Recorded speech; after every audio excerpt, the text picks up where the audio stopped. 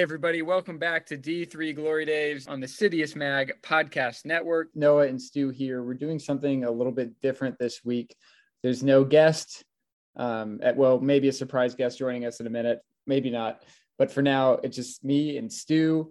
And with the pre-national meet coming up this weekend, we wanted to introduce something new to the D3 Glory Days repertoire. We are bringing you top 10 rankings, top 10 team rankings for NCAA Division III cross country on both the men's and women's side. And through our special algorithm, through our stat department, all headed up by Stu Newstat here, who go ahead and say congratulations, recently engaged this weekend. Congratulations, Stu. Thank you. Thank you. We are going to bring you our top 10. Now, before we get into this, a couple caveats. Stu and I were talking off air about how difficult it is to assemble rankings so early in a cross country season. When we were in college, we had a saying, the snake is long, which implied that nothing really mattered until November. And so these rankings are kind of a speculative game. We'll get to know these teams a lot better as we proceed deeper into the season, but these are kind of the 20 teams, 10 men, 10 women that we have our eyes on. Stu, what do you want to say about it? Yeah, first we'll have this linked in the show notes, but a part of this data was brought to you by Bijan Mazaheri. He developed a really cool website called Lactic, where you can simulate different races, including the whole national meet. Let's say you want to simulate the pre-national meet this weekend and throw some teams in there. You can. We took some liberties, though, in some of that and did some more research. Not that I know more of the algorithm, but stuff that was, sometimes you don't want to be Michael Scott and listen to the GPS and you turn into the lake by accident. So we used his rankings. We used some results. We used some guessing games and a little bit of, okay, if they ran this last year, and they ran faster this year, surely that means they and their team are better this year. Those types of scenarios. And it's like it's a huge data set, right? It's almost impossible to factor in everything, talking 5 to 7 people per team, all the teams in the country, all these races, different terrains. We're just kind of doing our best. Yeah. And a cool thing about also his website is that he was able to find the common denominator, which is a 5K, and basically use that as the benchmark. It's way more in depth than I'm giving it. It's a whole algorithm. It's a whole coding system that goes over my head, truth be told, but it was really cool to be able to use that. And so, yeah, as Noah said, this is just our first stab at what the rankings are through the first month of the season. A lot of you aren't running 8Ks or 6Ks for your respective distance. So trying to calculate out what a 4K would be to a 6K and a 5K to an 8K gives you a headache. We try to figure out matchups, but I feel like as we get into October and November, when the races actually get going, we'll have a better idea of where these teams stand. For this weekend, as Noah mentioned, pre-nationals, we're going to have a lot of teams be there, as well as Paul Short. That's out east. I know a lot of teams are going to go there too. So yeah, it's going to be an exciting time here in cross country, because after this weekend, you skip a weekend, and then all of a sudden it's the pre-regional, interregional weekend, skip a weekend, then it's conference, skip a weekend, regionals, and then nationals. So for those of you who haven't started your speed work yet, or the season's still really long, if that's your excuse, you're running out of time here soon. One last point before we get into it. If you are an athlete out there listening to this, just remember that these rankings are absolutely made up and they don't matter at all. And so you can prove us right. You can prove us wrong. We're just here for your entertainment. Don't take it personally. Yeah, we're not the ESPN guys who make a living off of this. In fact, I'd be happy if my rankings are wrong. That means you ran well.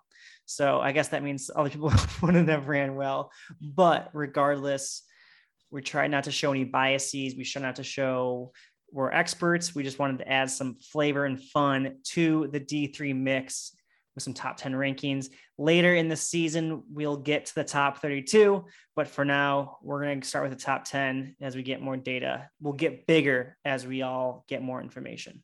Yeah, and if you don't like where you are, just, flip the script. That's what Stu and I used to say in college. Okay, who runs first at nationals this year, Stu, men or women? Oh, geez. I'm going to say the women, because I think the men ran first in 2019. So, but that would mean potentially the men would run again first in 2021 since we skipped last year. But I'm going to go with the women run first this year. Okay, we'll assume that the women run first this year. If we're wrong, again, this doesn't matter. So let's start with their top 10 rankings, and I think we probably should work from the bottom to the top. In the 10th spot, you're familiar with this institution. You've got Amherst here. Yep, I have Amherst 10th. I think they're pre-ranked in the top 10. They haven't ran their full squad yet, and they also beat a Williams team that wasn't at their full strength. But you kind of factor in who ran through Williams and when Amherst beat them, they line up pretty well given the Purple Valley results. They also aren't with their All-American Sophie Vollmer. So far, she hasn't raced yet. I think she will be racing, sometime this season. But for now, they're out without her, and they're still running pretty well. So a top 10 team right now, add Sophie in there, who knows what they could be, but they're running well without their top runner. You think Sophie is out with an injury or just being held back in the early season? I don't think she's hurt. I haven't heard anything. Probably more of just a, NBA load management, making sure she can get through the season. She did a 10K, 5K double, and I know she's a little bit high mileage, so probably just trying to make sure she gets to the end of the season. And this is a point we may make, again, as we get through the rankings, but, as you look at the postseason, really nothing matters in the early season meets. They're all just kind of check-ins, fitness checks. And so if you've got a stud, it's worth holding him out and keeping him fresh until the end of the year. I want to say points don't matter. I guess your head-to-head record doesn't matter until the second week in October, that regional, interregional. That's when they're going to start taking into account, at least the committee, at least that's what I remember. That weekend is when you need to start beating people to have a good resume to be selected. And especially this year is going to be really important, as we all know from the regional preview, moving to 10 regions. That means only one auto team. So that's 22 at-large bids. So this is going to be pretty hectic this year. In our number 9 spot, you have a historically great program who may listen to this kind of shaking their heads, wondering why they're so far down the list. But you've got Wash U here in number 9. Wash U number 9. I can honestly see them moving into the top 5 with just how strong historically of a program they have. They do have if you look at all the other teams, a pretty senior and junior heavy team, which is going to fare well for them. They ran at the Tom Hoffman invite up at Wisconsin Whitewater a couple weekends ago, and they ran solid. Their pack went 1 through 5, perfect score. However, nothing flashy in the times, but if you look at some of the top women, they may not be who some of the top women in WashU have been in the past. They've had the national champ before. So it's going to be interesting. They're going to be a big pack running team this year. Their spread was only 23 seconds, 1 to 5. So I think that's going to be key in them moving up the races. I know Coach Styles likes to have them move up later in the stages of the race. If you look at their splits from recent national meets, that's pretty key in their racing strategy. So I think we'll see the same from them. So, a number 9 ranking now, wouldn't be surprised if they're a top 5 later in the season. I think another interesting thing when you see such tight pack running in a team is you wonder if that's intentional. Like maybe a low stick is kind of being held back to run with the group. Maybe, a regional meet, a national meet comes along and all of a sudden those athletes are kind of unleashed to kind of race their own race. And, you end up with a couple low sticks that you didn't know were actually there. Definitely. Yeah. When, a lot of these teams could be, going up and seeing courses and not wanting to race full for a course. And so they'll do a progression run or a tempo. So even then, it's kind of hard to tell what type of effort this was so early in the season. But as we keep saying, the effort matters in November. And the number 8 spot is a team that you kind of have ranked here based on how they've competed with other teams in the top 10 and how they are relative to them. And so we have Bates in the number 8 spot. Yeah, this could come as a surprise, but probably maybe not for Bates, though. They had a small meet with Tufts early in the season. It was still a 5K.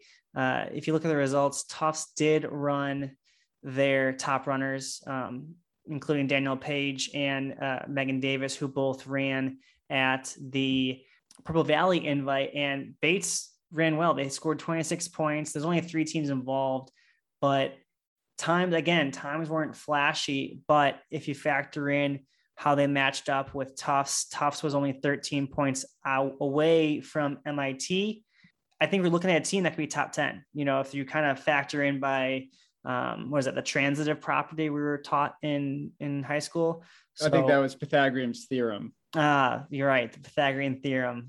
I get those two mixed up, I do too, every day. So that's where I give Bates, again, another team that they have a front runner in Jillian Richardson, and then they have a few that ran as a pack, which is going to be key in now that there's no longer the New England region. They're the out East region, blanking it off the top of my head right now. So look to see Bates move up here as they continue to compete. I think they'll leave Maine and head down to the Con College invite this weekend, or in 2 weekends from now. Number 7, we have a team led by a young runner, which is always kind of an X factor, especially leading into the postseason. Katie Klein leads number 7 ranked Pomona. And so that, you see that early in the year and it's a great sign, but you also wonder how they're going to do in November. Yeah. So it's going to be interesting. I know the West Coast and the West and the former, I guess there's still the South region, always get a lot of flack for maybe not competing or being the strongest regions. But I think we're going to see the rise of the West, if you will. The Pomona ran super strong, where their men's team also ran really strong. They came out and beat some D2 schools and maybe some D1 schools, if I don't know what Azusa Pacifica is. But they had 2 front runners in Katie Klein and Genevieve Tabiri, both running 21:03. Obviously it's cross country. We're not sure the course is like. It's California. It could have been a perfect day. Could have been super, super flat. You never know. But you factor in 2 women running 21:03 and then having a gap of just a little over a minute, that's going to get you pretty low at the national meet, especially if you factor in them potentially being top 15 runners and then having a pack that's only 25 seconds apart, 3 through 5. So that's pretty close running there in their backpack. So who knows what that course is like, but when you're running fast, Louisville's going to be a fast course. I think that'll bode well for them come November. Running fast always bodes well, regardless of what the course is. Fast is fast, I think. And in the number 6 spot, MIT. This is a group who is probably tearing our algorithm apart as we speak here. But they've competed well with the number 5 team, who we'll get to in a second. But why do you have your eye on MIT? I've heard sometimes that they struggle late in the season. Yeah, that's true. They do. They have historically struggled a little bit later in the season, coming off hot and, maybe having a really good summer and then fading towards the end of the year. But MIT ran well at Purple Valley. And for those that don't know, Purple Valley is Williams's home course. I was able to see it in 2019 when I was there, I think a few times for coaching at Amherst, as you probably all have heard by now. And it's a tough course. It's not a course where you're going to run fast at. For example, Danielle Page, who's a multi-time All-American, only ran 22:41.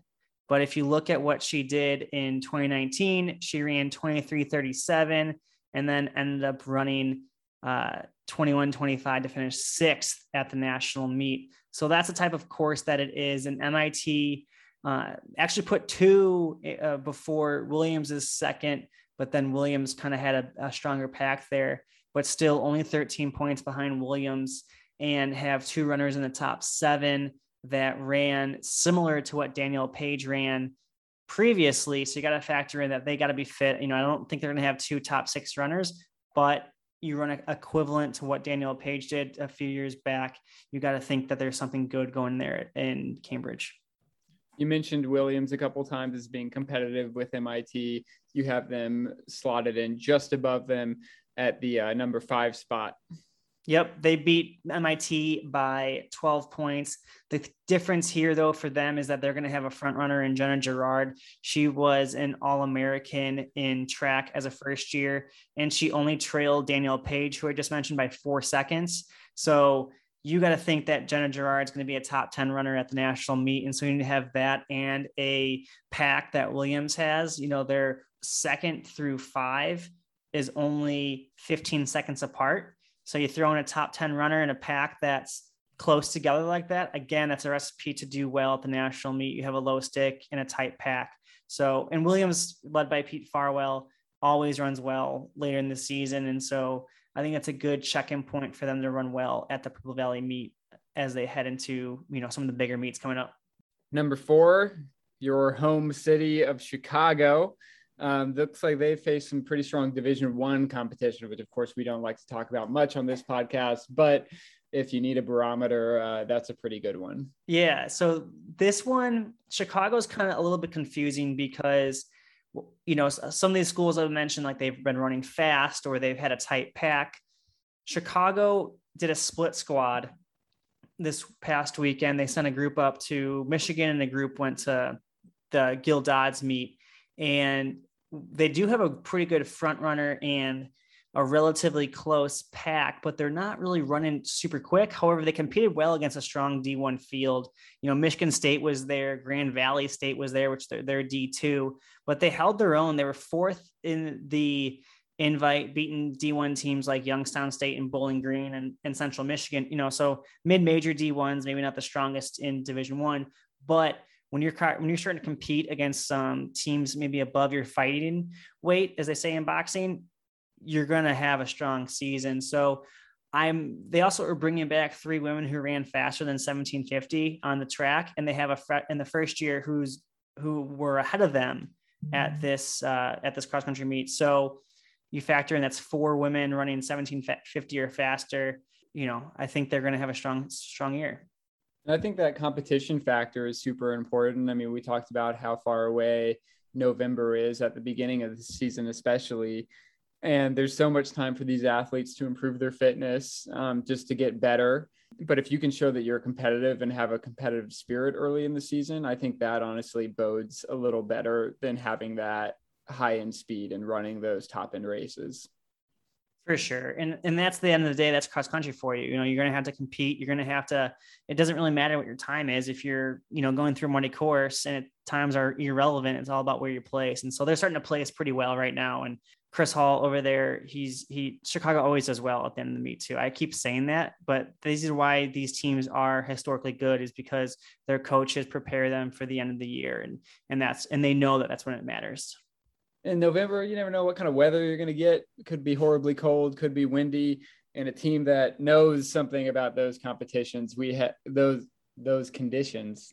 We head to Iowa. You've got Wartburg at number 3. Yeah, Wartburg number 3. The women's team has been on the rise these past few years, and someone that is going to make a big impact for them is Riley Meyer.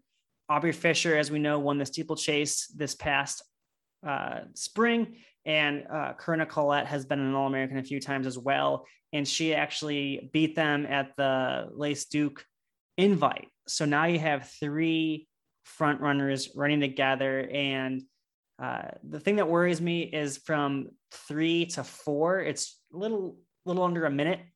But then those 4 and 5 are right there together. However, then if you factor in what I've been saying earlier, you take 3 front runners and then have a minute back. You know, it's even a better recipe. And so that's why they're number 3. It's going to be tough though with Wartburg. They have a schedule where they're not going to see anyone really until 2 weeks from now. I don't believe they're not going to the pre-national meet. They're hosting their own. And then in 2 weeks, they'll go to Augustana where there's going to be some competition. I know mostly Midwest schools because there's no longer the Oshkosh invite this year. So I know Washi will at least be there. So we know Wartburg is good, and this applies for the men as well, but we don't know how good until they can get some competition. Yeah, that's a fun thing about these rankings. I mean, you can look at low sticks. Everybody likes to talk about low sticks. but the meet is going to be won by athletes in that 3, 4, and 5 spot. And so we need the packs to tighten up, and, those athletes are going to start feeling some pressure this time of year. Definitely. And as we move to the top 2 teams, I mentioned this earlier, the West is coming and they need to be prepared. You want to tell everyone who number 2 is, and I'll go into why.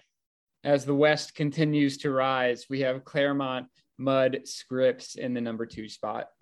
Yeah. And again, this goes with Pomona as well. These courses they're running on are blazing hot. They're fast. They're running ridiculous times, but you got to factor in competition as well. As we've been saying, Claremont in 2 weeks ago, they beat Arizona. They beat UC Irvine. They beat UC Riverside. They beat USC. They beat Arizona State. So they're beating big teams. Now, USC, Arizona State, and Arizona may not be the biggest powerhouses in distance running, even though Des Linden went to Arizona State.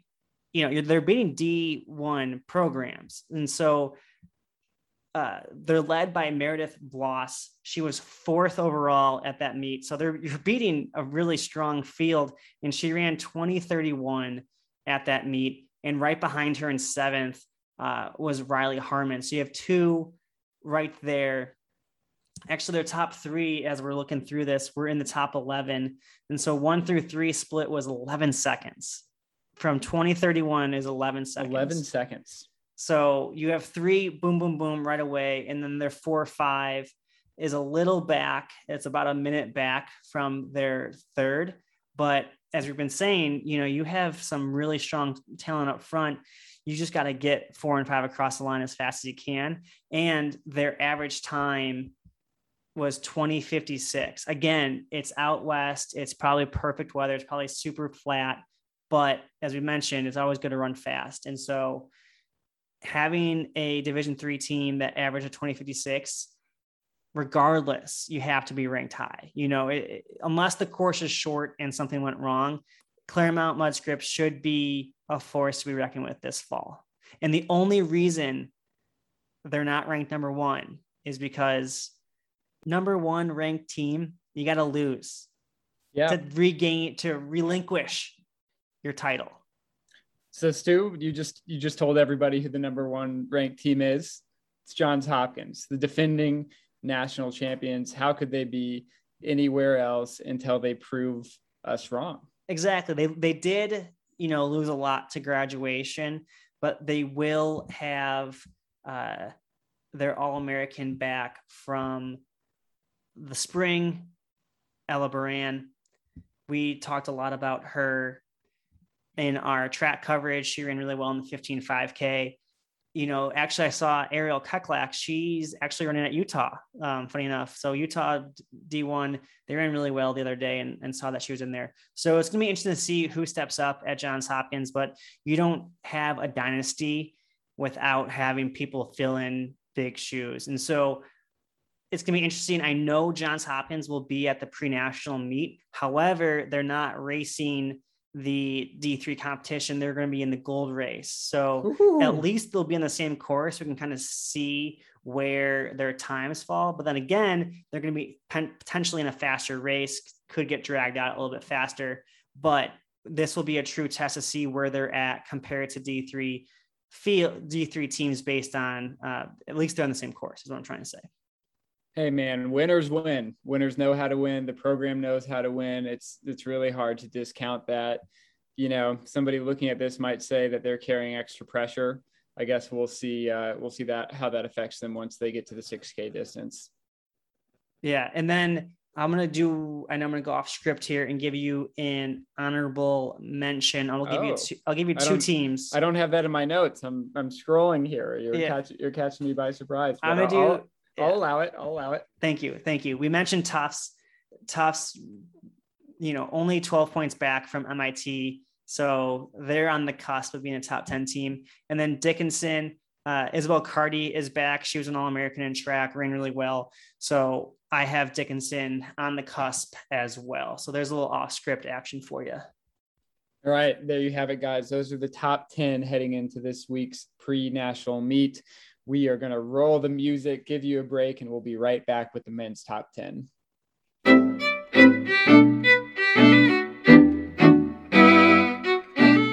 Welcome back from the break. Noah and Stu here.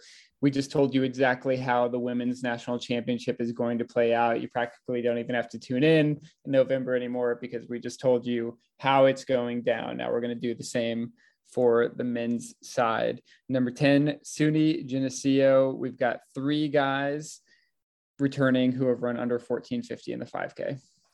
Yeah, this was a tough one because I saw that the coaching committee had them at number 3. And I was trying to figure out why, and that's no disrespect to Suni Geneseo. I think both the women and the men's side is going to be really hard to call this top 10, very hard to call the top 10 this year. So I think this might be even an under ranking for them. Like Noah mentioned, they have 3 guys coming back running 1450. So far this year, it's been hard to figure out where their top guys are running. Looks like they've been using a lot of split squad action. They've raced every weekend, but not their top guys haven't raced every weekend. Looking at one of their most recent ones on September at Dartmouth, they had 7 guys right at 26 minutes or faster. There's a 3-team meet, so they had 7 in the top 14. Ended up actually losing to Dartmouth because Dartmouth went 1-2, but they gave Dartmouth a run for their money as they put 7 guys ahead of their number 5. I don't think Dartmouth is running their top guys. If they are, then maybe Dartmouth isn't that good. But are we calling out Dartmouth right now on the D3 podcast? Maybe stick to school there. We should call these scrubs out. Yeah, stick to school. But no, they have not only does Geneseo have 3 guys coming back that ran 1450 or faster, they also have a few guys that have freshman eligibility that most likely were our first year. So they're going to be an interesting team to see. I can see them moving up. We most likely underrated them, but someone had to be number 10. You think there's any wisdom in kind of flying under the radar in these early season meets, kind of spreading out your guys, not really showing your full hand? I think so. But it lets your team kind of release itself of its rankings, even though that the coaching committee has them at number 3. You can kind of say that as like, hey, we're ranked 3rd, but we haven't even raced our whole top squad yet. So there is a good strategy to that. But also, you also want to get your guys comfortable, whether it's your men's team or your women's team running together. Split squatting can be, tough to figure out your rhythm with your teammates and all of that. They only have a couple of races left. I don't see it affecting them too much, but to go under the radar, like you said, and not show your full cards, I think is a good call. Yeah, it'll be interesting to see how the chemistry in some of these teams develops, teams who haven't been racing altogether.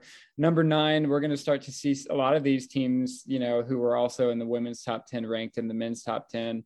We've got UChicago. Yeah, I'm looking at it right now. It's like, oh man, it's going to be identical. But when just re-listen to the women and just fill in the gaps. Yeah, UChicago, this maybe is under ranking as well. But again, their 3 guys haven't really ran together either. Their 3-headed monsters, Henry Myers, Sam Craig, and Sai Chittajen.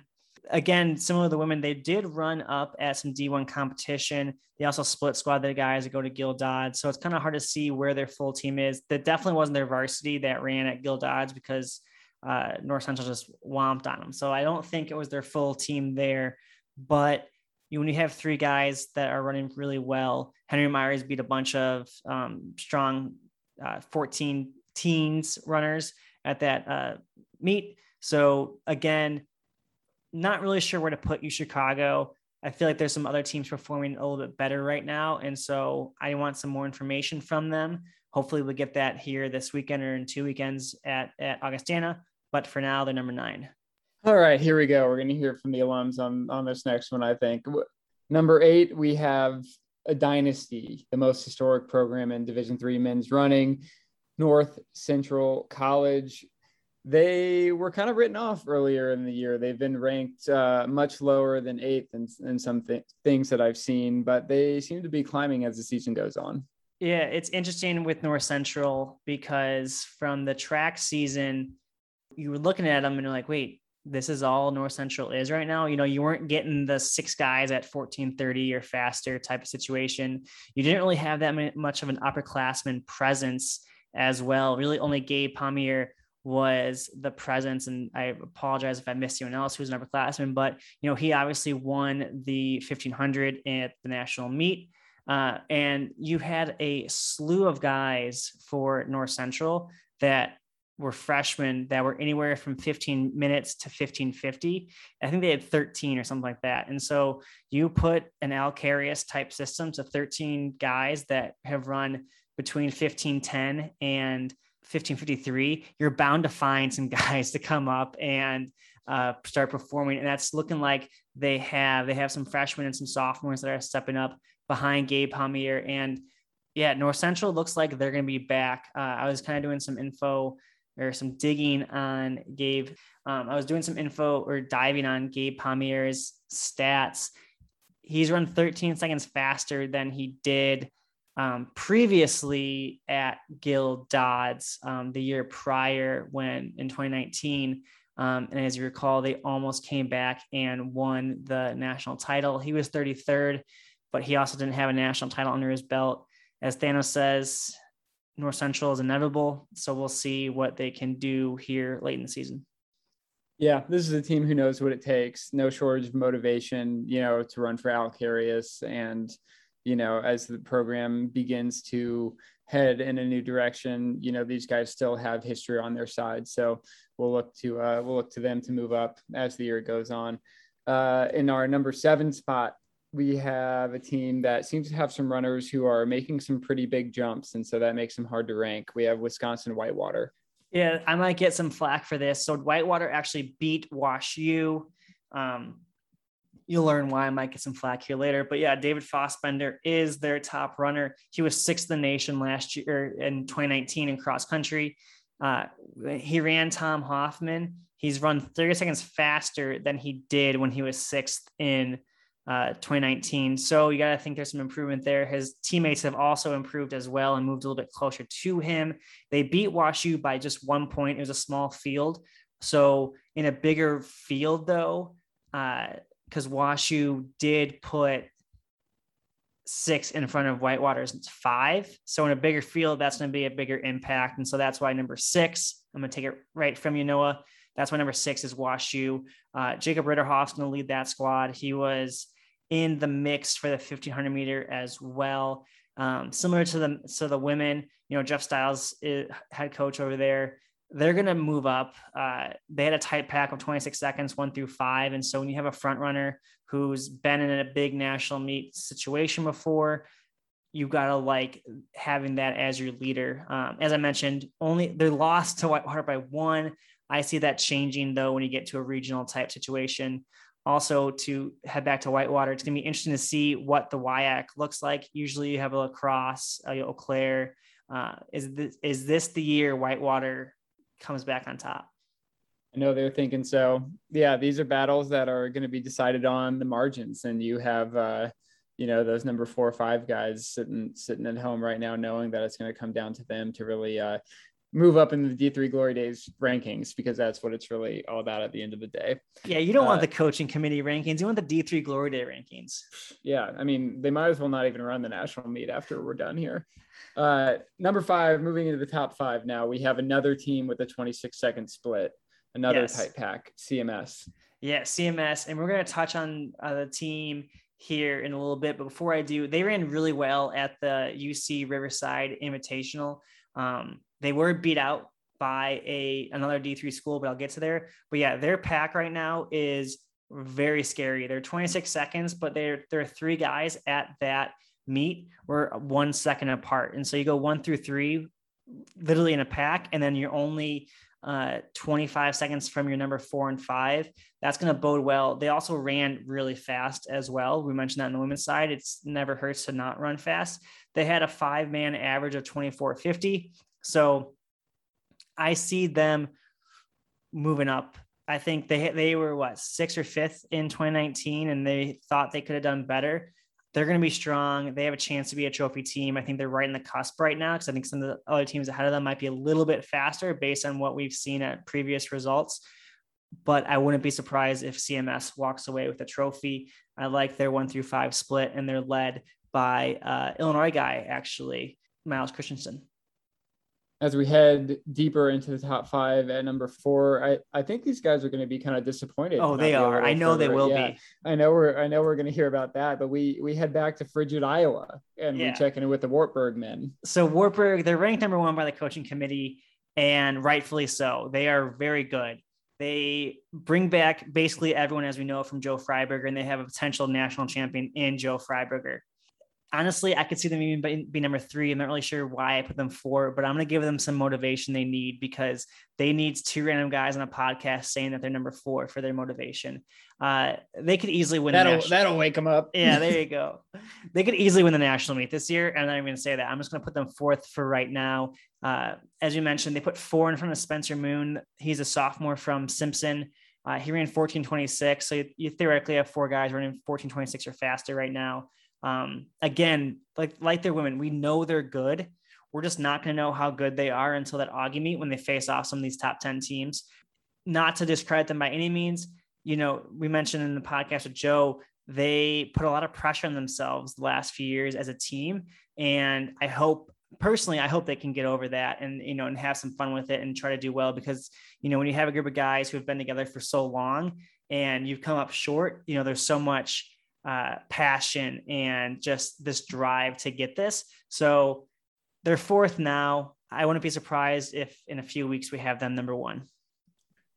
Yeah, so much of this is handling pressure, especially when you get into these top 5 teams. And, you know, basically every team here is going to have a low stick who's going to be thinking about winning a national title. And so they're juggling not only their team's ambitions of a national title, but also their personal ambitions of a national title. And, you know, those 2 things go hand in hand. If you can handle the pressure and handle your business, you give your team a better chance to succeed. So hopefully Joe Freiberger has got his feet up at home, just relaxing, getting ready for November. We move to number 3. The algorithm has been rewritten at this point by the women, but now the men are checking in from MIT. Yeah, MIT ran super well at Purple Valley, and we make a reference to Purple Valley just because of how difficult the course is. So to give you an idea, in 2019, Aiden Ryan, who's been on the podcast, ran 26:07 on that course at that same meet. 2 weeks later, he runs 23:56 at Connecticut College. And as you know, finishes 10th in the nation. He was a favorite. MIT has 2 guys that ran 26:11 and 26:18. So that's 4 seconds and 11 seconds slower than what Aiden did.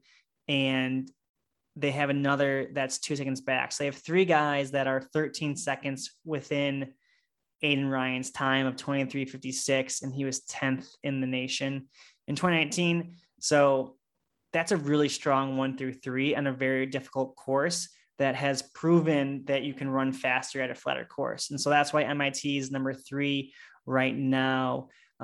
Their 1-5 split is 39 seconds.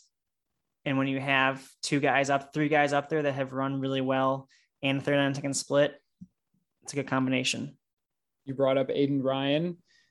That might as well take us to our number 2 seed, Williams. We've got a really strong 1-2 here, plus a good group of freshmen, but that's always a pretty big unknown. Yeah. And I mean, this is, I think, the 3rd team I'm going to mention that could be number 1. Like this top 4, especially on the men's side, it's a toss up right now. Even on the women's side, it's a toss up 1-4. You know, it's just, we don't know all of this right now.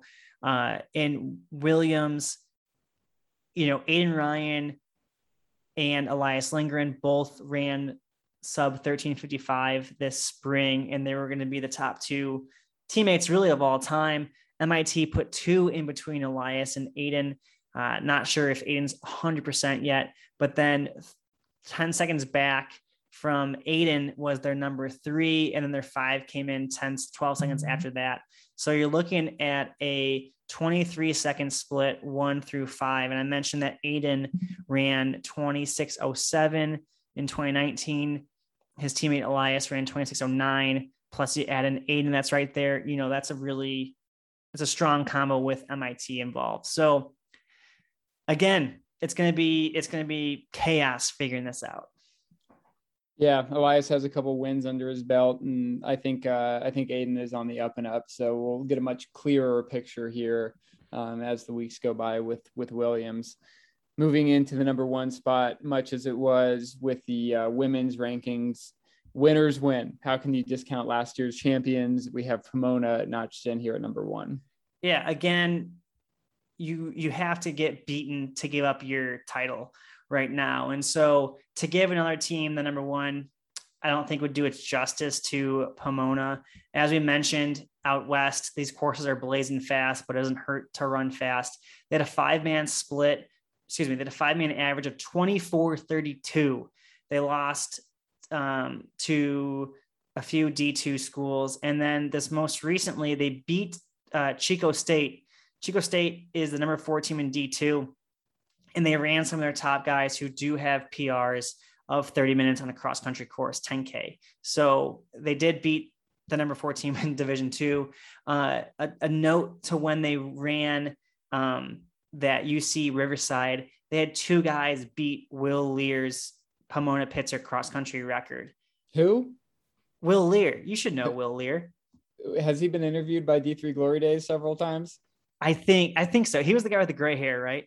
Yeah, super gray. Yeah. Super old. Yeah, he's run fast before. So to have 2 guys beat Will Lear's school record, and I believe that year he was a top 10 guy, you're going in the right direction. Not only that, they're super deep. They have like 16 guys like running 25-20 or faster. So it's going to be their championship to lose. And I know we've been getting stats about 1 through 5. So if you look at their top 2 guys that were, less than 2 seconds apart from one another, their 3, 4, and 5 were 37 seconds apart. So CMS actually did break up their 3, 4, and 5, but obviously when you have 2 front runners, that doesn't really matter. What about the coaching change at Pomona? You think that's having any impact? Oh, yes. Our favorite guest of honor, Jordan Carpenter, as you mentioned in the regional preview, no longer coaching at Pomona. They're probably better off, to be honest. Some would say. Their assistant who was there for that 2019 championship, Kyle Flores, he's taken over, which, does bring some familiarity to the program. At least you're not bringing in someone brand new with this huge pressure to repeat. I'm sure they're having practices the same as when Jordan was there. And so while it is weird to not have your coach that helped you win a national title there, you still at least have someone from the coaching staff that knows the ins and outs, and most likely was a really easy transition. It's never easy when you lose a coach to another school, but at least they get replaced by someone who's there. And that's a wrap on the men's top 10. Stu, do you have any final thoughts or honorable mentions before we roll the credits? Yes, I do have some honorable mentions that I want to get to. We talked to them in the spring. John Carroll, I want to say they're going to be on the outside looking in right now at top 10. They're 6th right now from the Coaches Association, which I think they can get there. Alex Phillip won the All Ohio meet, won it all outright. He beat all the D1 schools. And for all you OAC people out there and Ohio school people, let me know if that's ever happened before, but that seems pretty significant for a D3 guy to be the overall champion of All Ohio. It looks like Jamie Daly, he is back for a 5th year, it looks like. However, he might be banged up as he was running in the open race at All Ohio. So they are without Jamie Daly in their varsity. So it'll be interesting to see what they can do, once he's healthy. And then lastly, Johns Hopkins, I'm going to give them a little shout out, as Bobby Van Allen, notorious with the women's team. Johns Hopkins did lose a few guys last year, but they looked strong early on, and I was almost putting them in the top 10, but decided against it. So there you have it. That was great. Round of applause, please, for Stu Newstat. Thank you guys for tuning in to listen to our rankings here today. You got the top 10 men, the top 10 women. If you disagree, have a comment, let us know. Shoot us an email at d3glorydays@gmail.com. You can interact with us on social media. We'll be posting these rankings to Instagram and Twitter. Let us know what we got right, what we got wrong. Stu, you have anything to add before I say it? Oh, you can check out our website for rankings as well. You can check out our website for rankings as well. Until then, here's to the glory days.